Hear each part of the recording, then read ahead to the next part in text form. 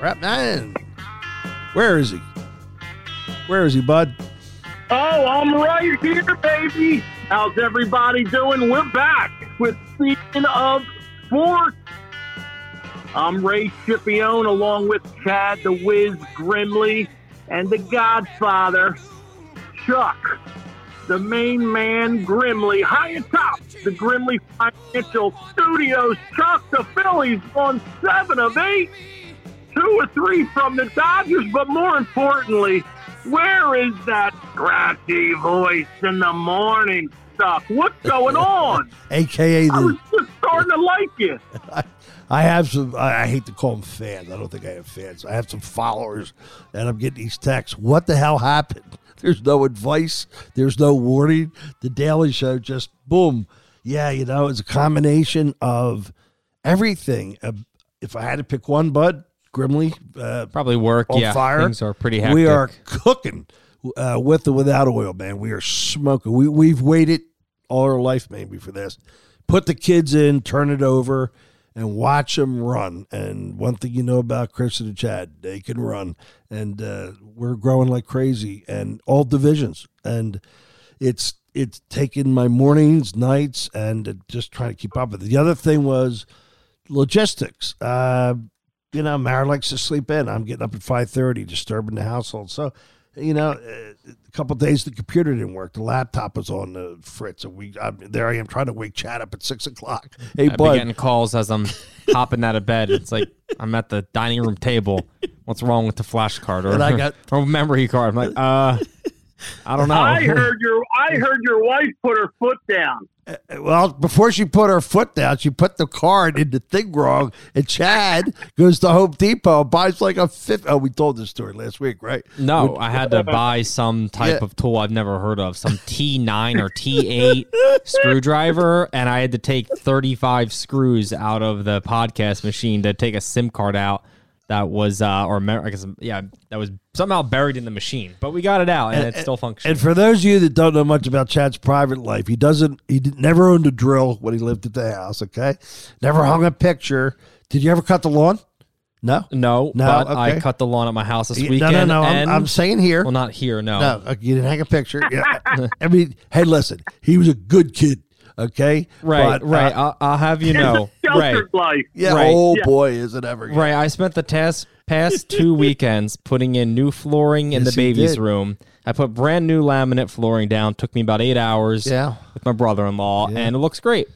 Yep. Now, most of it was directed by him, but once we got the rhythm of it down, we were working in a great team. Hey, are you a believer yet, Big Ray? I'll tell you what, Chuck, it's scary because it's almost to the very week last year when they had that run. Maybe I need another week, Chuck. I'll see what they do this week. We forgot that we didn't even mention. Oh, by the way, the skipper, Charlie Manuel, will be here in about 5-8 minutes. Yes, he will. Yes, he will. We have that going for us today. But yeah, another week, Chuck. Let me see. I'm 100% aligned with you. I'm not a buyer yet. And you know, and a couple people out there, you know, oh, you're so negative. Listen, what they do good, you know about. It's in front of you. And, of course, as advertised. But I do think it's the concerning things that we need to talk about. I mean, are you concerned, Phillies fans, that over the last 17 games, not including the Nats, which are stat infusion episodes, they're averaging 3.4 runs per game. I mean, you have to concentrate on that. When we played Detroit, did we score? No.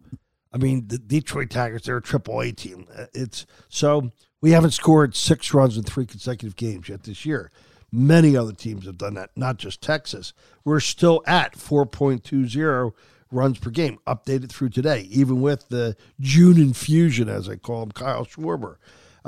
We don't walk. We're 27th in walks. That is a problem to on base. Just look at the on base averages, and you know we damn well don't hit home runs.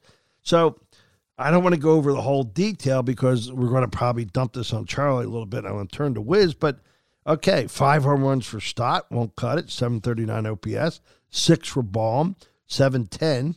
JT, 5 home runs, 709 OPS. Harper, check this out, boys. Not only 3 home runs, but here's a concern. And we'll draw a comparison to allegedly the best player in baseball. So Harper at 842 OPS, okay. Last 600 at bats, 877 last year. Blend that with 822 this year. Career lows. So he's in a dragnet, I call it, OPS. So you say, gee, that's concerning. Are we going to go back to 950 and stuff like that? Then you turn to his comrade, the guy that came up at the same time and has played 13 seasons, Trout. And Trout's numbers in June, he's batting 110. So, yeah, you talk about a concern.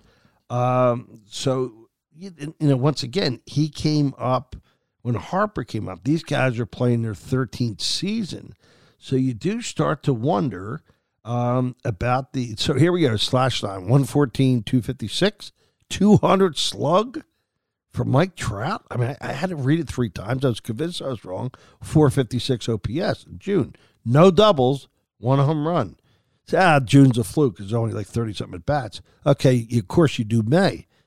245, 338, 449 slug, 788 in May. So now you say, are we starting to see the age factor kick in with Trout? And if you are you seeing it with Harper? I know this is early stage stuff, but you have to put the analytical net around a trend if you're good when it's an early trend and you're saying it before the rest of the media world or the rest of the world observers are. Wiz, respond to all that, bud. Wiz and Bud. I do not think that Trout or Harper are in their decline. I'll start with Trout for a 30-ish, 45-day-ish slump. It's concerning for sure because if you look at June, or if you look at May, as you mentioned, there's only 2 doubles and 6 homers in the entire month. It's only 8 extra base hits. He's only got 1 in June so far. So if we're almost halfway through June, if he finishes with 2, 3, 4, 5 extra base hits, anywhere in that range, that's obviously really concerning. But no, I'm not overly concerned about Mike Trout's ability because I know last year he had on a shorter scale like an 0 for 21, 1 for some really shorter term slump too, and he finished the season with incredible numbers. He's never had a month that bad. No, he's never had a month that bad, but I don't think it's a time to panic because we're not saying panic. Well, we're saying the decline. I don't think he's at that point. Right. But it is odd because Ohtani's been hot recently, so you'd expect that to kind of run with Trout too, those two to run together. Yeah. The Angels haven't been playing all that bad. They're still kind of finding ways to win games a little bit and stay around 500. And you think if Trout's doing that bad, they would start to really dip to 4 or 5 games under 500, but they haven't done that. So it is a little surprising. Harper, I'm not really concerned too much about either. I think that he's really getting some of that rust off, and now I think it's the time for him to have a great rest of the season. Give me the over-under total on home runs. Harper's at 3. Rest of the season. Okay, we have 100 and no, you're more than about 100. About 100 games left. Yeah, about that. Exactly. Yeah, I can't wait to hear this, Ray. Wait till you hear my number. 25. Oh my God, that's exactly what I did, Ray. I know it. I do it, and I do. I swear to God, 25. Come on, big fella. But I will. Wait a minute now. I hate to say it, but I think I'm going to agree with Chuck here. Whoa. What's with the hate to say it bullshit? What's that about? I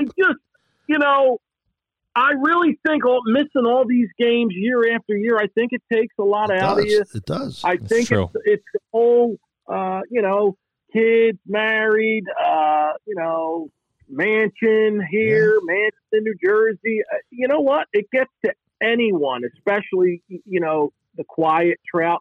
I think for the most part, you're going to see a guy like him walk away earlier than like Pujols did. See, Ray lives in Trout's area, so he has the inside stories, and and little whispers that we don't get down here. Yeah, he sees Correct. it down at the Hamilton Meat Market. We don't get that advantage. And he's building that don't. $100 million golf course too. I heard that's We're going to partnering be with Tiger Woods. We're going to be first members now. Hey, speaking of privacy and distractions, Ray, you're right. So Turner, I'm not going to out his house location anymore. It was a poor judgment on my behalf to mention that. But anyway, it was very much a fishbowl for anybody because just where it happens to be on the corner of a main street. Beautiful, beautiful house. So anyway, last week he ships in when money is no object. The greatest things happen. He ships in about 120 10-foot arborvitaes. Privacy I don't know road. where they got these arborvitaes. They're not I tried to get big ones for the back terrace, and they were like 5.5 feet. Remember, half of them died. They probably hook him up with the Phillies top landscaper. I guarantee you, I said to Marion, how many of these arborvitaes are going to die? Oh, none of them will die. They got like a 2-foot mulch bed for each one of them. Hey, I'd love to know what that project cost. They're around the entire house, all Really? the way out, all the way around. They could throw $100,000 in landscaping. out. That's what I guess. They could easily. That's do what I that. guess. They do that in Hamilton.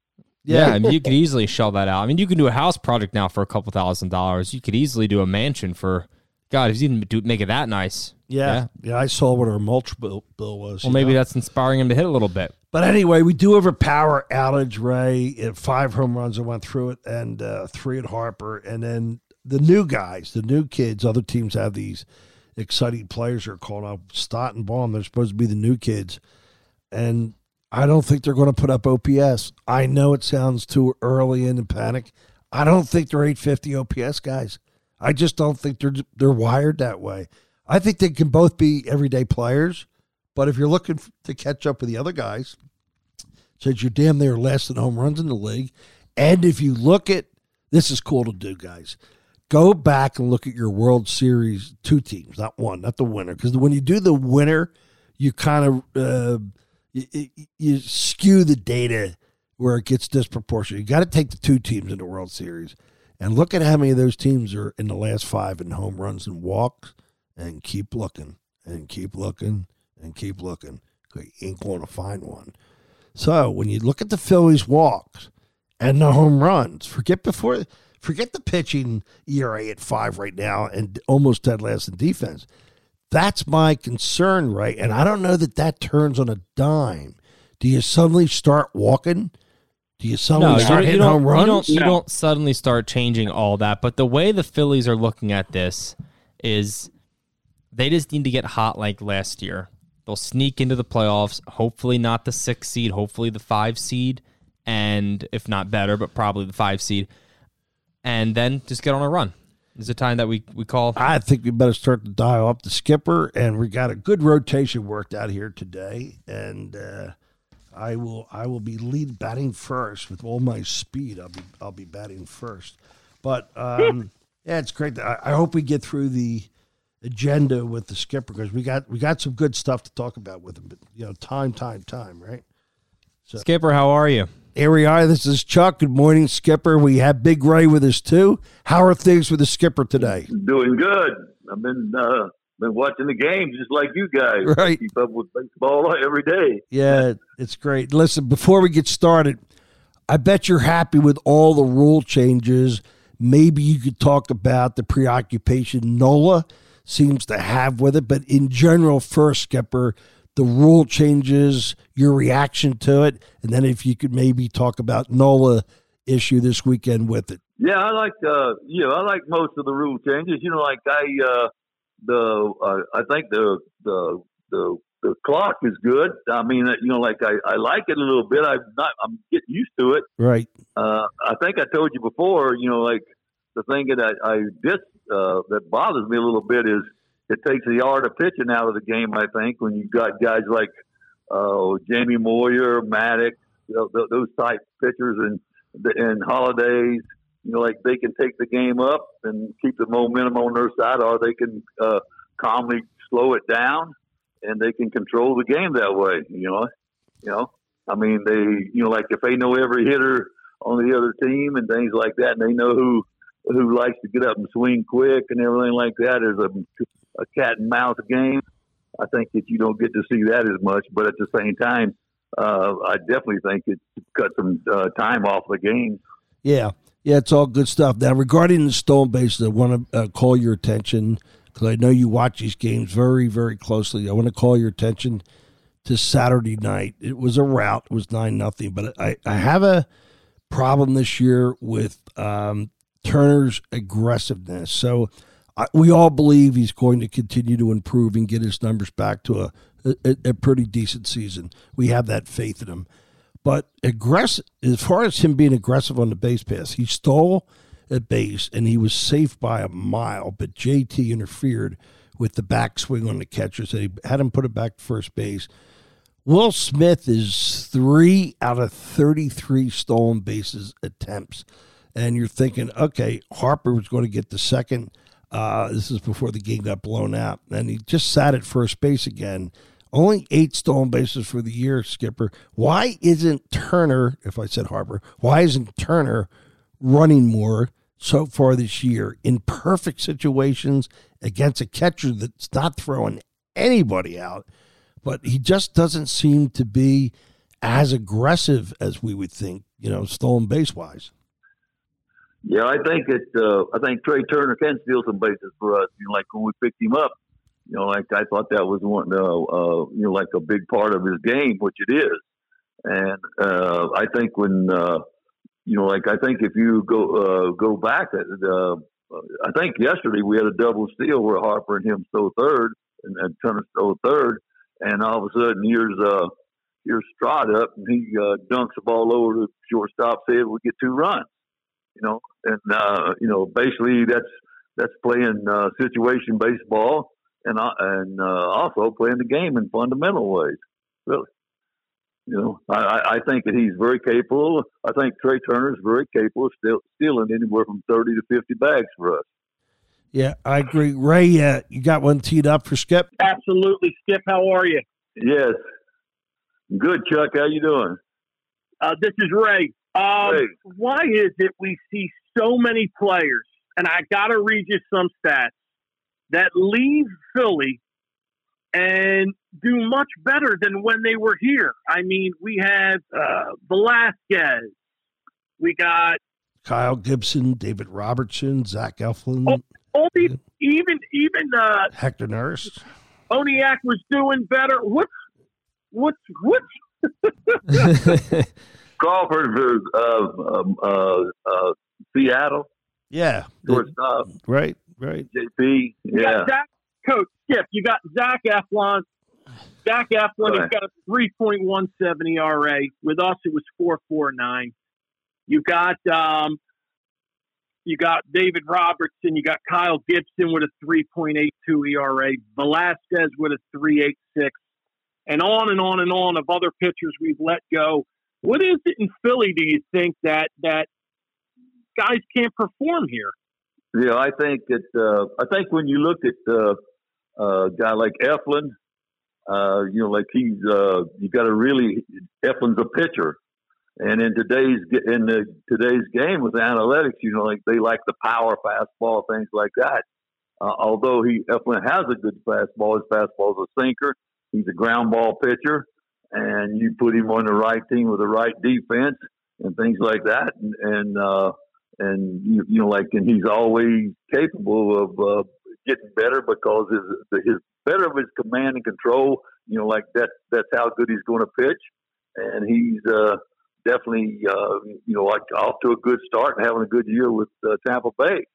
But he's always had talent, and like as far as Robertson's a journeyman. He's been knocking around, and at times his stuff plays up better than others. Like he's inconsistent with his stuff at times in command.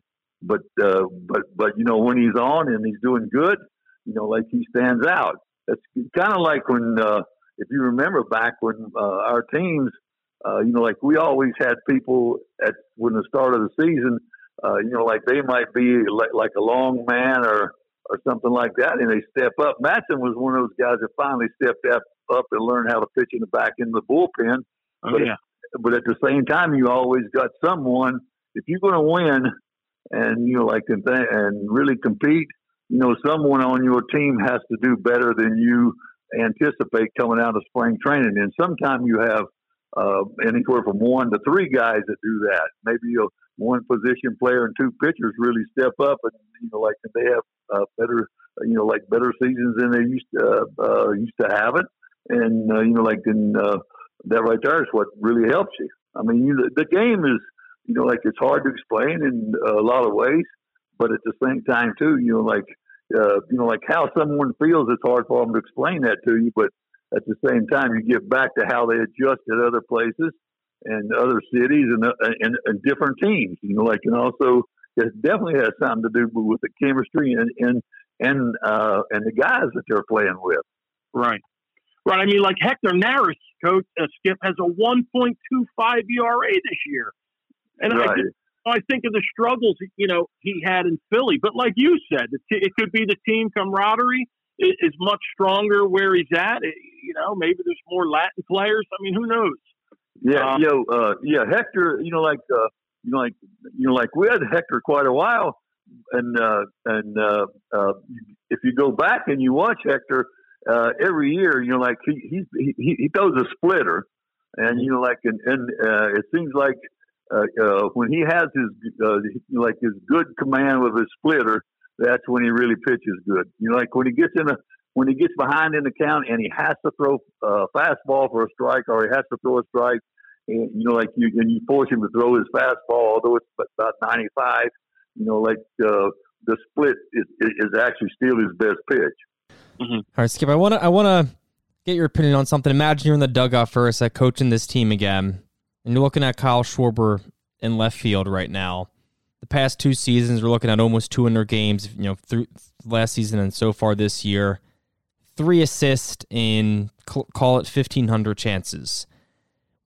Schwarber has about 3 assists in 200 games, 1,500 chances over the past 2 years. He's not throwing anybody out.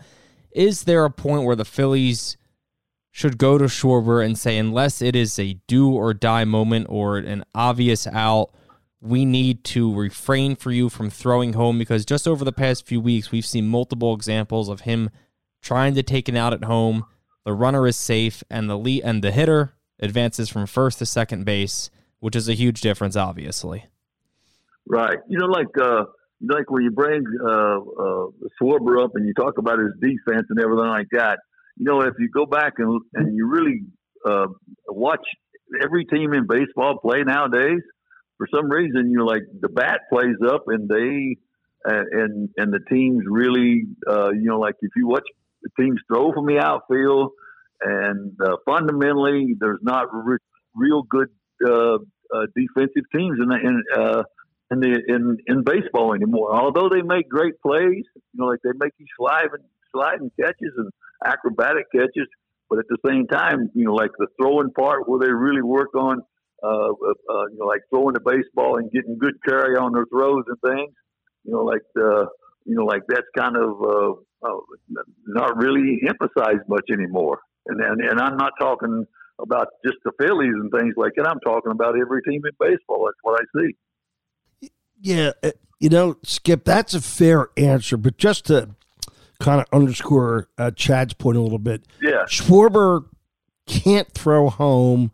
The numbers I had, Chad actually gave him 2 assists. My data showed 1 assist in 3 years, over 2,200 innings in left field. In other words, every single time he throws home, a runner's going to advance to second without a putout at the plate. Could the Phillies say, based on analytics, hey, Kyle, I know you're out left field because of Harper's situation, but we want you keeping the back runner off a second instead of throwing home. I don't care how obvious it looks. Now, if it's the end of the game and a winning run, of course. But other than that, we want you keeping the trail runner off a second because the analytics show you're not going to throw anybody out at home plate. They would never do that. That's too far-fetched, right? Yeah, well, probably, but because there's always that chance when he has to make a throw at home plate, in a big part of the game where that is a winning run or tying run or something like that. More than likely, whoever's in charge is definitely going. They're going to want him to try to execute the throw, of course. Yeah, because that's that's the part of the game is where we're at, and what we need to get to do. Yep. But at the same time, too, we don't want runners, getting extra bases on us. But getting back to what I just said a few minutes ago, if you notice, almost every team in baseball anymore, they'll give up a base, like a runner that hit the ball, he'll end up on second. And you're like, when there was absolutely no reason at all he should be standing there. Yeah, I think where it's a little more demonstrative to the Phillies and to maybe our team, because we dive into the stats like crazy people, so we see stuff in another light, another world that other people aren't seeing all the time. We're bothered by the fact that all three outfielders for the Phillies have a negative defensive run save composite right now, and we just wonder, geez, if you had other guys that could play out there that were better defensively, would there be that trade-off? Because right now Marsh, and I love Brendan Marsh, I love the one we got him, the whole thing. None of us have anything against any of these guys personally, far from it. But Brendan Marsh, the last 2 months, June he's 207 with a 464 OPS. His slug is 207. I mean, his slug's 207. May he was 208. His slug was 278, and he 590. So he's got 2 doubles and 1 home run in the last 100 at bats. When you take Marsh and you add him to Stott with only 5 home runs, Baum with only 6, but he was out a while. JT with only 5 home runs. Harper's got 3. No wonder the team's 27th in home runs. What about the power outage? Are we going to be able, we're low in walks and we're low in home runs. Can you resurrect either one of those? It's kind of tough to change the walk culture overnight, right, Skip? I mean, come on. Yeah. So what do you do here? You're not hitting home runs and you're not walking, but you expect the offense to improve beyond where they are right now, because they're still at 4.2 runs per game through 61, and that's not going to win. Yeah, I understand exactly what you're saying. I look at that, and actually we can get into that a little bit deeper, really, is, like when the Phillies have beaten some teams like 15-2 or 13 to something, but they get about 5 or 6, 7 games in there, and you start adding those runs up, and you don't really and then you start saying we scored this many runs per game and everything like that. But I'm not really into that. I want to know, when we're scoring runs and we're getting ahead of people and we're trying to finish them off, and our offense, like what you see is exactly what it is. And baseball is it's mistaken sometimes when you look at it and you look at the stats. And they say one thing, and they tell you, well, the Cleveland Indians scored so many runs when Charlie Manuel was managing, but how many of those runs, did we really average in a game, like day in and day out, and take away those games that where a position player comes in and pitches or something against us, and like when we bang the ball around, run up runs. I mean, those are not really true game-winning runs, That's amazing you say that, because we did that stat. That's incredible. It's like we rehearsed it, but we didn't rehearse this with you yesterday, right, Skip? So what we did, we went back and looked at 17 games, last 17 games since May 21st, and we took out the Nats because that does kind of artificially inflate the numbers. And in the last 17 games, and Detroit's in there, we only averaged 3.4 runs per game.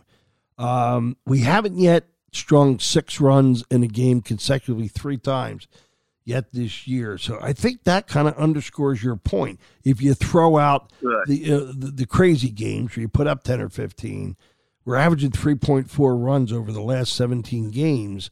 That's concerning, right, Skip? Right. That is concerning, because if you stop and think, and I hear people always this year absolutely, like they're remembering what we did last year and things like that. Well, last year was last year. Yep. We were in a new year, and at the same time too, last year, the second half of the season, like we've got to say, our offense definitely played a big role in us winning. And it, and we had a high potent offense, especially the last couple months of the season last year.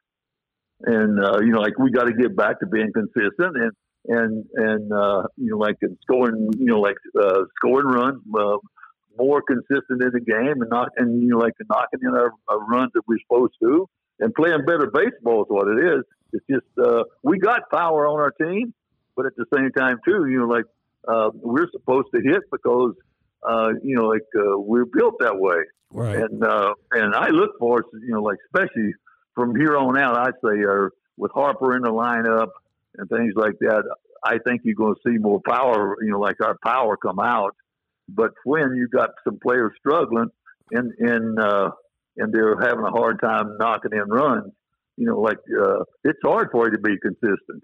If you stop and think about it, when the teams, like when we talk about a player, if you say you're a singles double hitter in the big leagues, if you don't knock in runs, well, you got to score a run. Right, exactly. But at the same time too, if you only scoring some runs and you only knocking in some runs, that leads to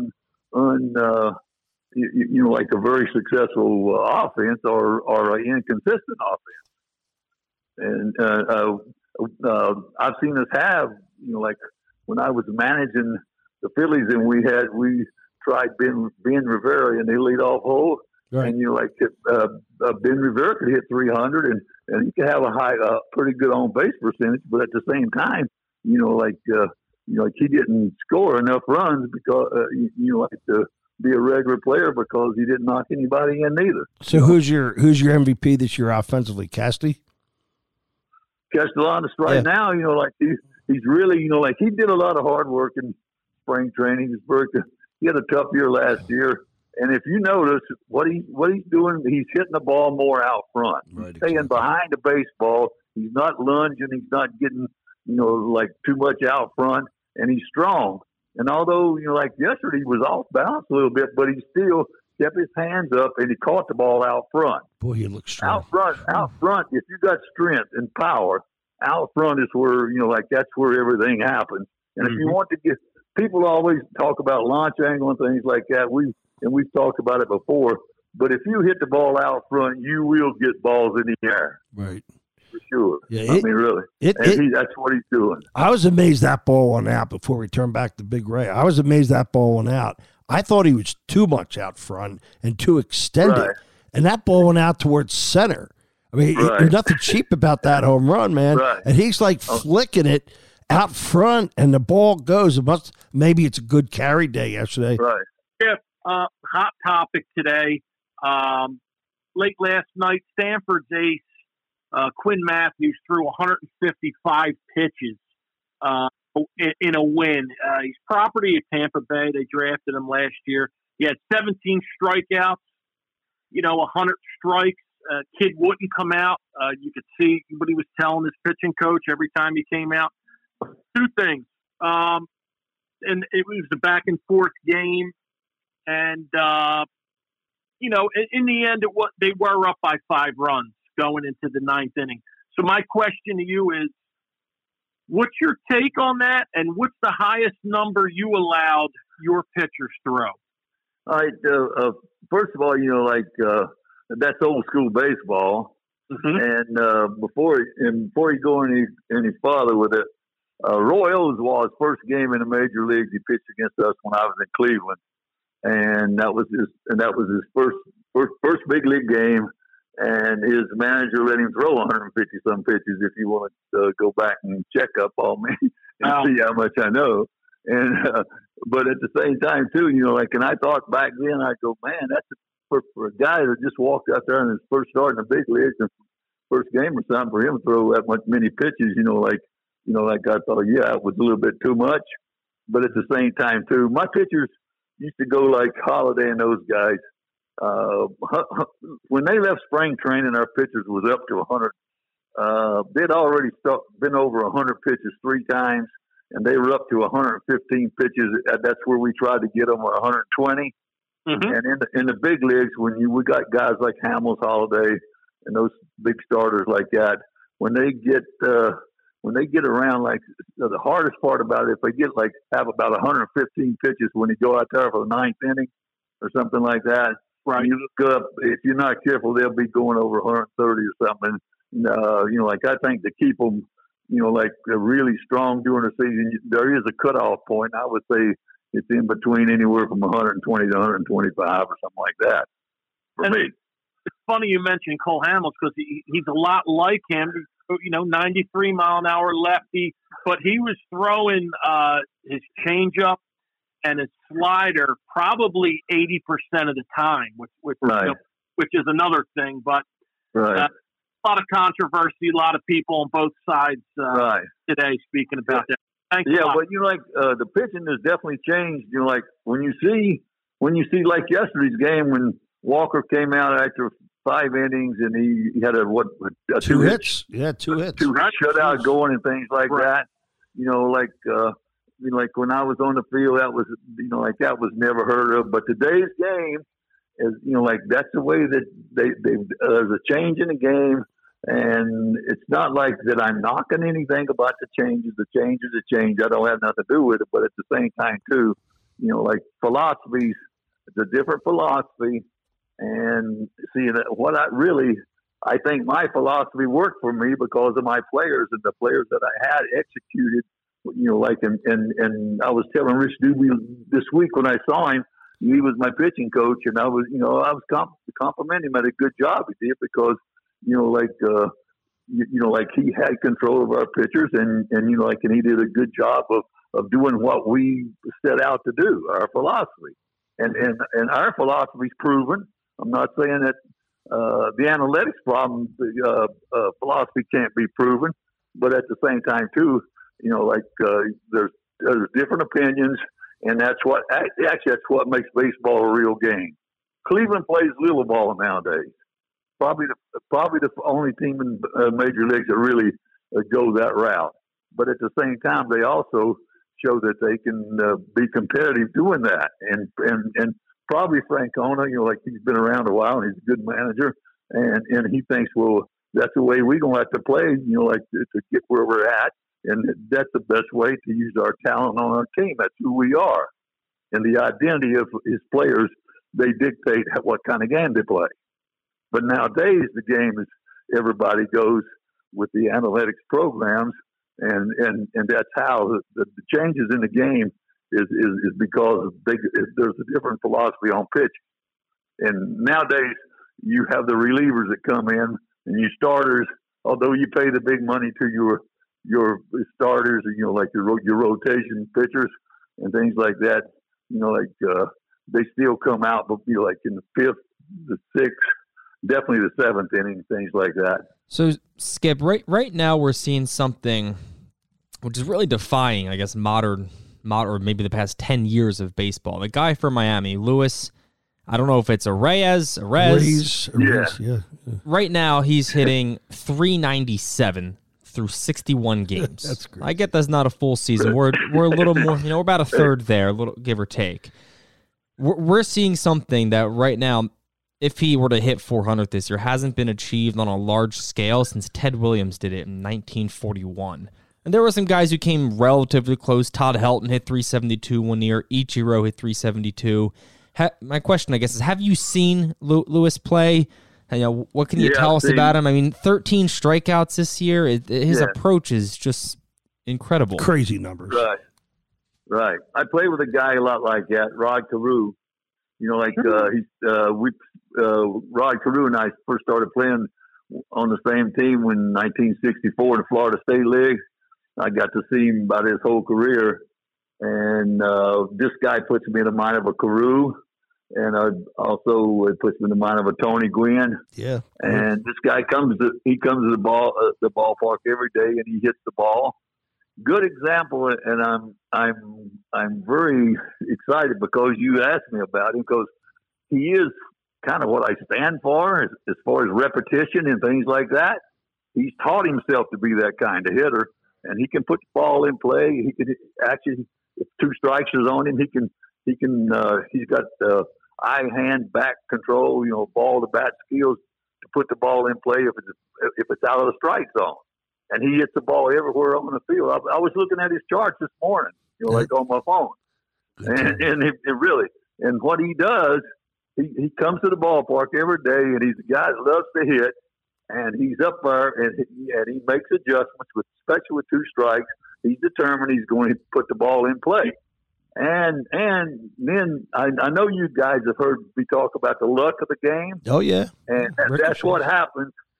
You help make the luck of the game by being able to put that fat part of the bat on the ball and consistently day in and day out. And that's how you get a high batting average. And that's why that you hit the ball all over the field, and it's hard for them to defend you. And, they got to basically, like for me, if I'm coaching against him, I think we're going to play him straight away and things like that, because he's making you play him that way. Yeah, I think it's a really good example of just putting the ball in play and how much value there can be by just not striking out. I mean, look at baseball. It's all it is strikeouts now. There's guys who play every day who hit 150, who hit 170. Yeah. And those guys play every day.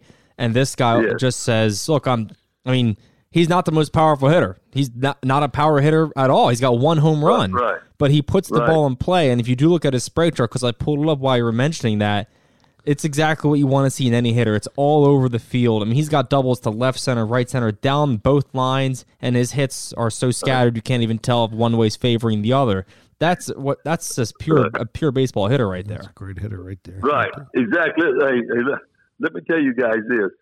I teach, those are the things I talk about when I say know thyself, and when I coach a hitter, and also when I played and everything like this, I wanted to get the most out of my talent that I had. But when I coach a player, I want to take that player and let him realize what kind of player he is and what his assets are and what he's got to be good at to stay in the major leagues and be a really good player.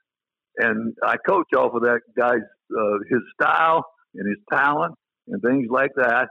And that's a good example. That kid is a good example. Minnesota, for some reason, they didn't want a 300 hitter, but at the same time, when this guy right here, he has the value on your team, and he definitely can stay in the lineup and play. Yeah, and go ahead. One last thing, and I'll ask everyone listening to check this out on Baseball Savant. Type in Lewis, again, Arez, whatever it is, because this thing is kind of unbelievable. His hard hit percentage, so how he's really, is he making great contact? It's in the bottom 2% of all MLB players. That's unbelievable. His barrel percentage, bottom 2% of all MLB players. So what's he getting? An unbelievable bit of luck on balls in play, bud? I mean, what's his batting average with balls in play? Something's got to give. Well, if you look at his expected batting average. Oh, here we go. It's deep analytics. Here we go, Skip. It's 332, but he's hitting 397. Oh, so he's getting a lot of breaks. So this year it looks like he's not striking out, so he deserves a break. He's not striking out, so that's the point. You're gonna get lucky. There's a bunch of square footage out there. Yep. There's only 9 guys on the field, and one of them's behind you. So there's 8 guys. That's great. Let's put the ball in play. Game of ricochets. Game of ricochets. Hey, a good point you're making is, listen, when you look at that guy hit and things like that, and you think to yourself, he's hitting 397. Well, let me tell you this. That guy, he's got a 397 for sure on base percentage. And if he walks or gets hit with a ball or things like that, his on base percentage it goes way higher than that. Yeah, so he's 452. Yeah. In baseball today, we say batting average don't count. Yeah. And things like that. Well, if you hit in the big leagues, if you hit 230 and you've got a 350 on base percentages, I don't know if that's really good or not. Really, when I think about it, because most guys that if they hit 45 or 50 home runs and they hit 270 or 280, they're gonna have a 400 on base percentage. Yeah, check Ryan Howard or Tomey or guys like that out. Or A-Rod or Manny Ramirez were guys that were really big hitters and see what their on base percentage was. So when some guy hits 40 home runs and he's got a 323 on base percentage, and somebody says, well, he's got a good on base percentage. He does. Yeah. You know, like, tell me, I will argue with you on that. Yeah, it's a great point. That's why last year, not to jump on him because people accuse me of jumping on Kyle Schwarber, but offensively last year, his WAR, and WAR is accurate. People, don't talk WAR. Well, wait a minute. Why should WAR be disrespected, but in football, QBR isn't, quarterback rating, right? Or in basketball, plus minus. So the equivalent in baseball is WAR, and that's why Trout's at the top of it and Babe Ruth is forever. It really is very accurate. But last year, Schwarber, for 46 home runs, he only had a 1.8 WAR. Yeah. So baseball said his composite score wasn't even as good as the average major league player, all things considered, to your point. But I want to, before we wrap up here, you mentioned some fantastic hitters. When I was doing the research on this guy, Lewis, and Chad and I share the same DNA, so we both can't pronounce last names, Aries, whatever. I looked at George Brett, I looked at Boggs, I looked at Gwynn and Carew. Do you know that Gwynn, in 5 of his best years, hit 360, 394, 370, 353, and 372. Skip, that doesn't seem possible in Major League Baseball, does it? I mean, that's, right. You know, exactly. And Boggs, Boggs, consistency. Consistency. Right. Boggs is right there too. What do you think of this new player for the Reds? Eli, is it, or Ellie De La Cruz? De La Cruz, 21 years old, 6'5", 200. Fastest guy in the game. He was 31.6 miles per hour to first. Yesterday broke an all-time record. Home to third in 10.5 seconds, and he's batting .364. Have you seen this kid yet, Skipper? I've seen him on TV a couple of games. Right. And he's really exciting. I mean, he's very talented. He's really excited. And you know, like, and he's for a kid that comes to the big leagues like that, he's definitely made an impression. Yeah. And you can see where he has a chance to be a tremendous player because the talent and the tools that he has. You know, he has a chance to be a very good, successful player, I think. If you look at him, he's very talented. Very, like you said, he can fly. You know, like he can run, he can throw. He's got power. He's got a good swing. He's got a quick bat. You know? Yeah, Bo was telling us last week how good the Clearwater team, the Threshers, is it? What are they, 45 and 15? Now that's A ball, right, Skip? But apparently that represents a lot of good draft picks down there. And Bo said they're playing some fantastic baseball with speed, power, and really good defense, he said. Yeah, they are exciting. Matter of fact, I'm getting ready to go down there tomorrow. I'll be down there this week most of the time. I've seen them 3 games early in the season, and that was right when their season got started. And at that time, as far as the games go, they weren't hitting real good, but you could see the talent there. I saw them play in spring training some, and you could see that the talent was there. And I love the way they play the game, and I like everything about their hustle and their enthusiasm, and they really play good. Crawford has got a chance to be a big time player. Wow, he's got a lot of talent. He's young, he's thin, and he gets about 195 to 200 pounds on his frame. He's going to be some kind of player. And they got those other guys on their team. We had a good draft last year, and I've seen some good players, you know, like Kamala were drafted I like, and it's just a matter of them getting some experience and getting to play and see how good they can be. Definitely, there's some. We've got some guys now that's playing in the minor leagues that's going to play in the big leagues. All right, so Skip, when you get down there, where's your favorite steakhouse? My favorite steakhouse. Yep. Or a restaurant? Do you have a favorite down there you look forward to? It's in Tampa, Burns. Burns. Okay. Yeah. Yeah. All right. Great place. Yes, but also too on the Clearwater Beach, there's 2 or 3 I like. I like Beachcomber. I've been going there ever since 1964. Oh wow, Beachcomber. Okay, check that out when we get down there next spring. Yeah, that's good. Yeah, you got to check that out. I got to close real quick. Good question. Skip, you had 2 unbelievable teams from Cleveland and Philadelphia. Here we go. 2 things. Who would win, your best Cleveland team or Philly? Ooh. And when you go to the hall, which hat are you wearing? That's a good one. I'm gonna need you to answer those. Hey guys, I want to tell you something. The team that we had 2 different teams, and that would that actually would be. And I'm not ducking the question because that would be hard for me to tell you.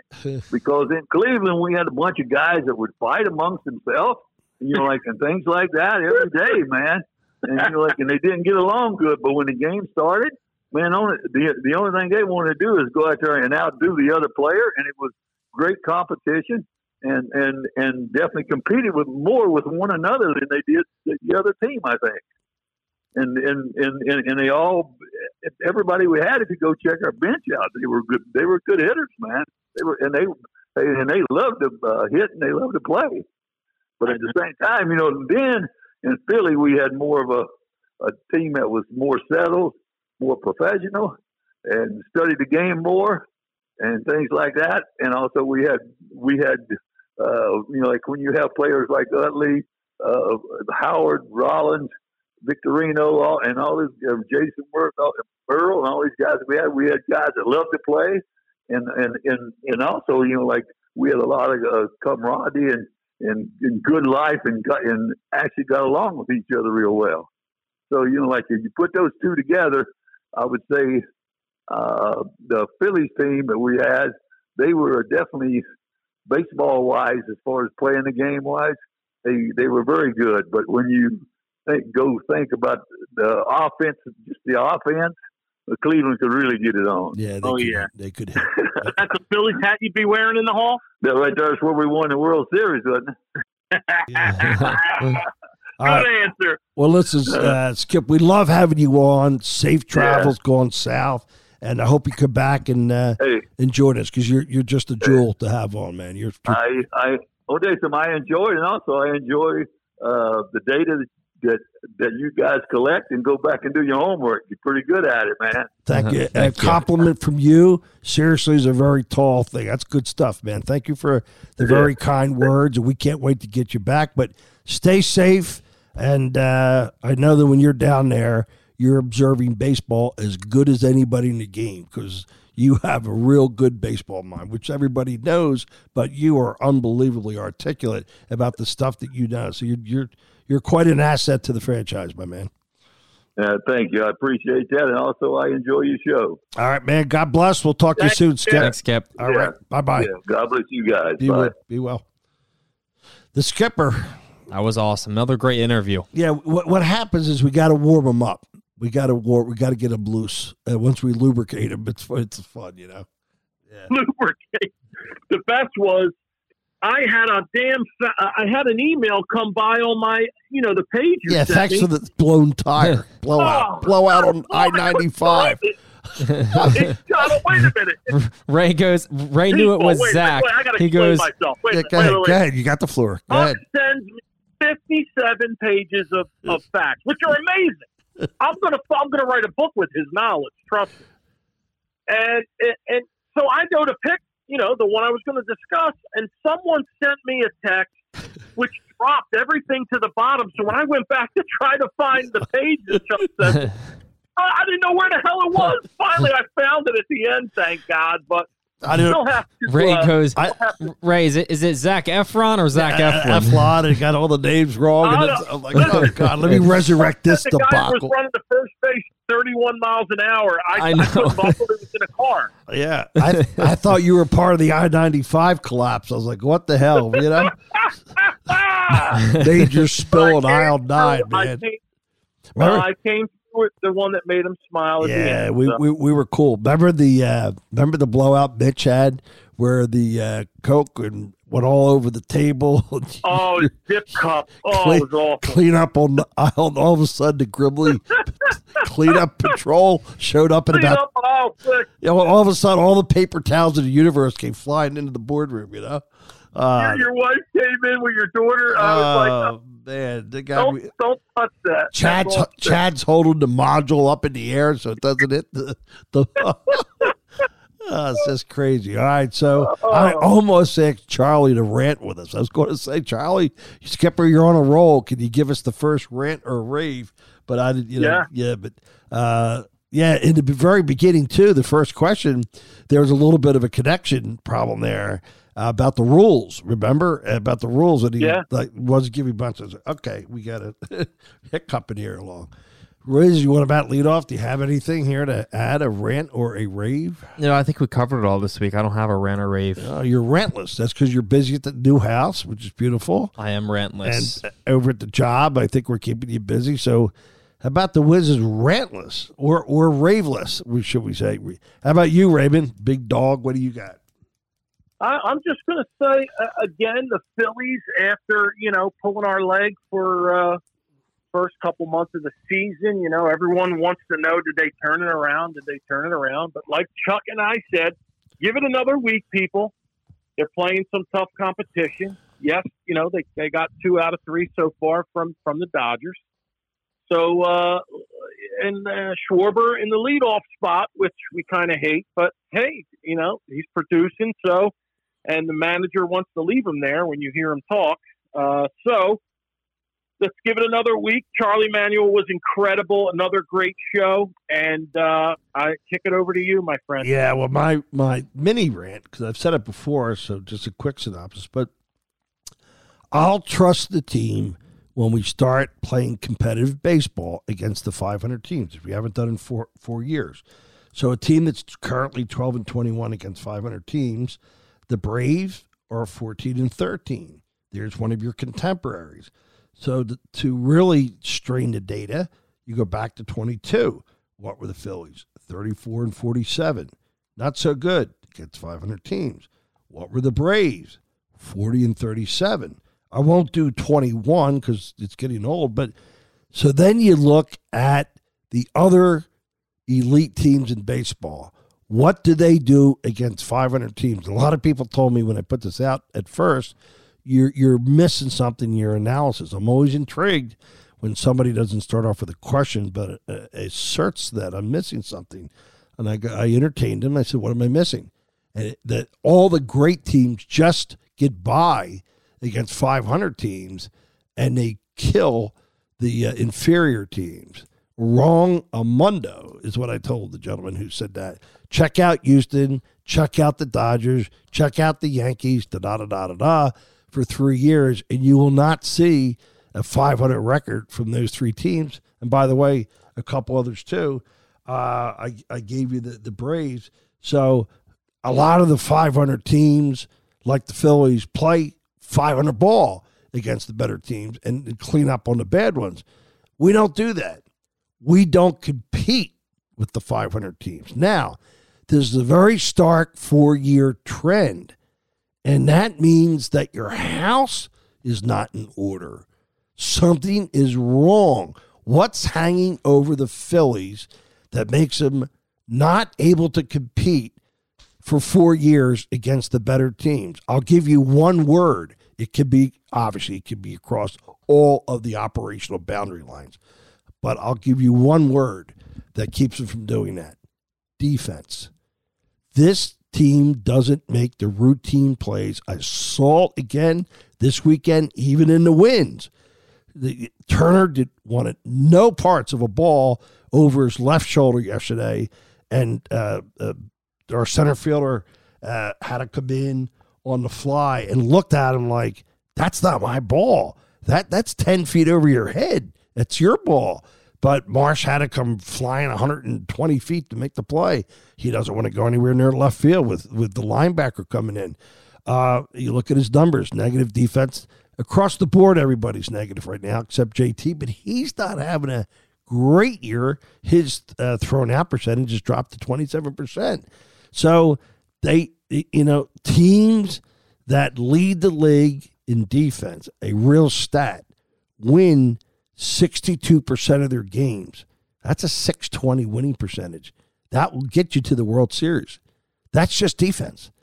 So, I mean, obviously some of those teams are doing 60. They probably hit and pitch a little bit too.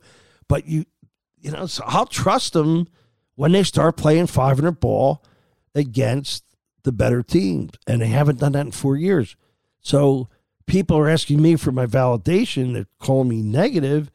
And I'm just saying, no, the data doesn't tell me right now to be super positive. And then they come back with the World Series. Listen, we know anything can happen in postseason. We know teams catch lightning in a bottle. All those proverbial things, saying cliches are true. All right. And they did that. And it was great. But I think it's camouflage. I don't think you're looking currently right now at a World Series winning team. I don't think the composition of the team is that. And that is my rant today. If I were GM, and I'm talking to you two guys today, I am starting to talk about making moves with guys that currently could be at an apex to move. Castellanos is perfect. No D. Don't give me his number of assists in right field. No D. He's playing career ball. Forget last year. I'll give him that. Perfect kind of move right now because I know I can go get 2 AA players that have good stats, good pedigree, were high draft choices for Castellanos.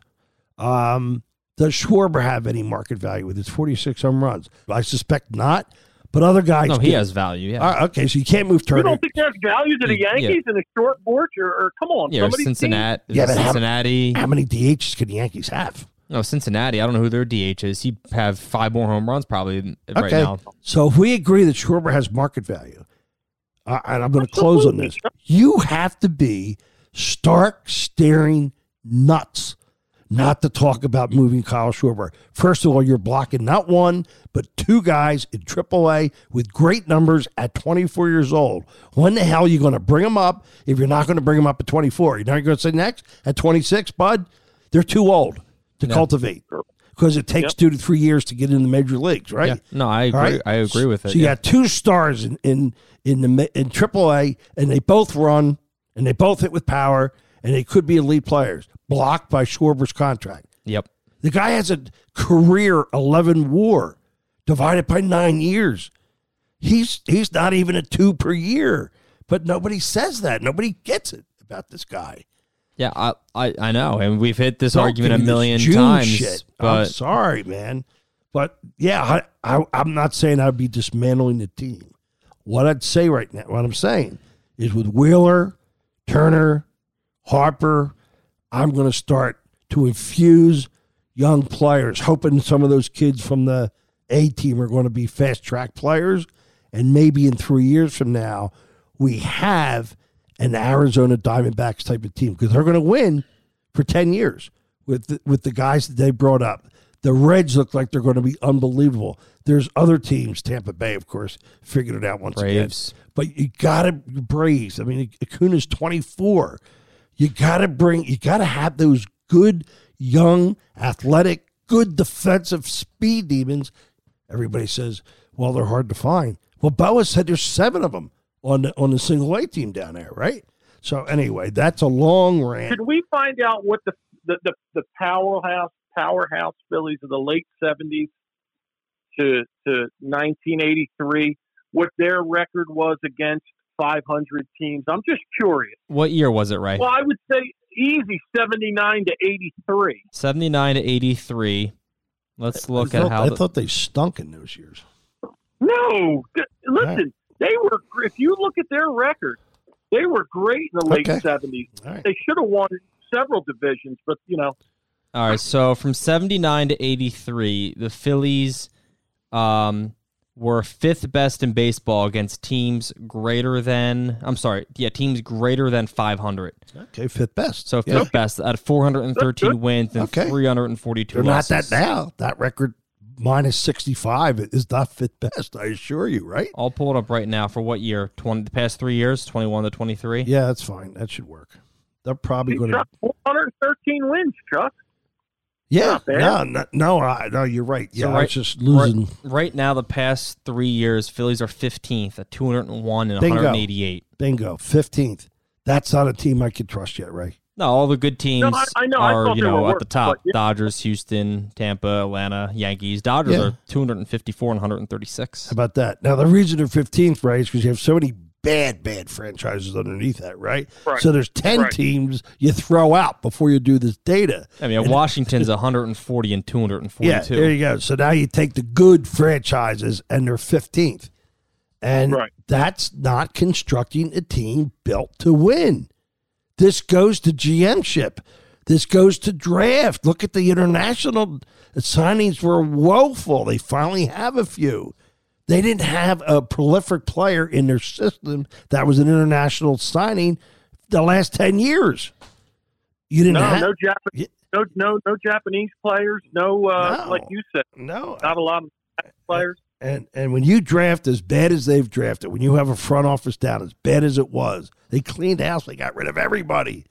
But then they were just sitting on their laurels. They weren't getting the job done. They weren't assessing baseball, and they weren't developing baseball players. Anyway, that's a wrap. So, Bud, tell us how to get a hold of us. All right, as always, at speakingofsportspod.com. Any social media, just type Speaking of Sports. You'll find us there. Chuck's number is 609-828-5569. Heard from our buddy Mark Jones last week. Nice to have Mark. His kids are growing up, and beautiful kids. Congratulations on that, Mark. A little shout-out there for Mark. Good fan of the show. Quick shout-out to Best Steakhouse that Charlie liked in Florida. What was it called? And to the Haddon Heights girls softball team that just won their second consecutive state championship with that kid that we focused. She's a sophomore now, right? 40. She's a sophomore. She's like pitching perfect games every other game. Unbelievable. But they're going up to beat the Powers now in North Jersey, and she's shutting them down too. She should be signed to an Alabama or Tennessee contract already. Some powerhouse she'll be team. High D1. Signed with Alabama? No, I'm saying she should be. She should. If she's this good as a sophomore, I mean, she's only getting better. So anybody that heard this podcast today that knows anybody in the connections of Haddon Heights softball, please forward the show. I'd like her parents and the player to hear the shout out. And to Rich Longo, who just passed away. Rich was an umpire and a signer for 50 years. And what a gentleman on the baseball and softball field. Just, Rich, I love you. I miss you. You were the epitome of a great umpire, and I could tell stories, but we're way too fast. We got to go. All right. But real quick, the steakhouse that Charlie loves in Florida, we supply them their steaks. Braveheart. Just a little commercial an hour and 9 minutes in, right? What's it do a commercial? I did nice job today with the data, right? Way to come through for us, bud. Thank you, buddy. Yeah, we All love right, you. everybody. It's we'll see you back next week for another show. And we'll be Frank Mashishino next Monday, right? That'll be exciting. Manakino will be with us. You got it, man. All right, we love you all. Happy Monday. God bless America, guys. We'll see you.